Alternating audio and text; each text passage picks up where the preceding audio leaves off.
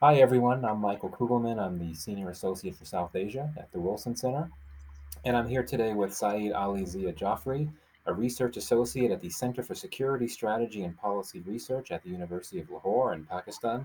Ali is really one of the great up and coming scholars of South Asian security issues in Pakistan. So, Ali, you recently published an article for the National Interest where you argue that Pakistan should not be blamed for what has happened in Afghanistan in recent days, particularly in terms of the Taliban takeover.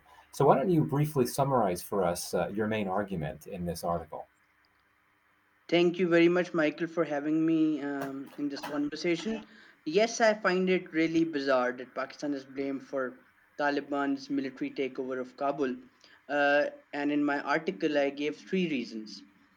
Number one is that the Taliban took over Kabul not because of their military prowess or acumen, but because of the ignominious surrender of the Afghan National Defense Security Forces, which were heavily armed and trained and even created by the US.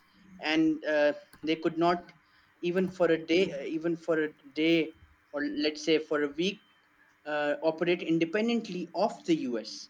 And they literally surrendered in droves. So this is what happened, and this is something that was beyond Pakistan's control, and the Taliban did not even need any kind of support from any country, be it Pakistan or Iran.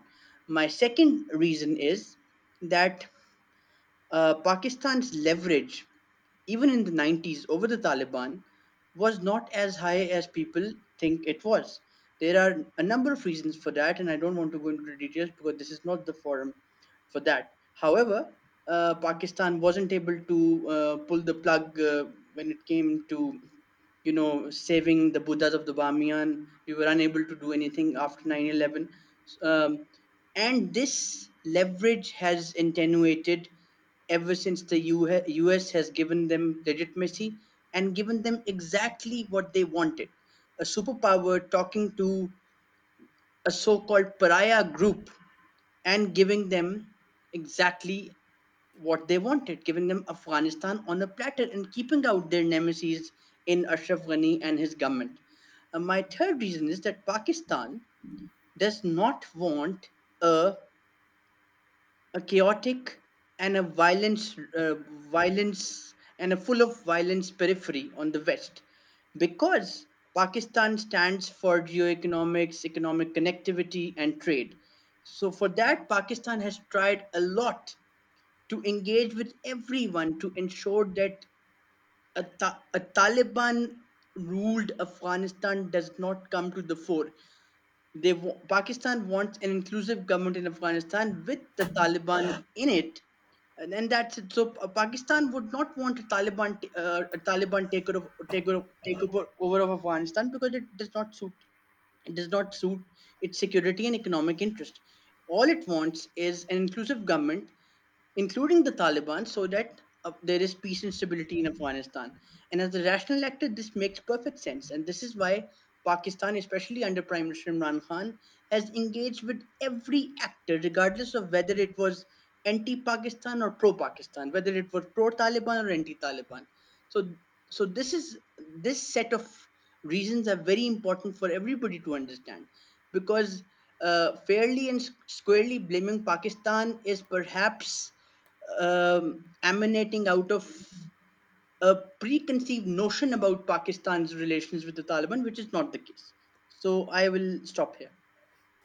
Yeah, thanks, Ali. And I agree with you that we should not blame for Pakistan directly for the Taliban takeover in the sense that indeed we should attribute it to the collapse of the Afghan state, and the longstanding structural deficiencies, including corruption within the Afghan security forces, as well as the inability of the U.S. to help address those problems. But quite frankly, I think that we need to spread some blame around.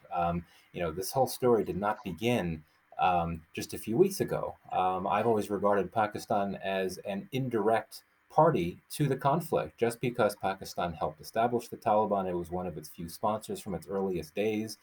And Pakistan, for quite some time, did provide sanctuary to Taliban leaders and assistance to Taliban fighters.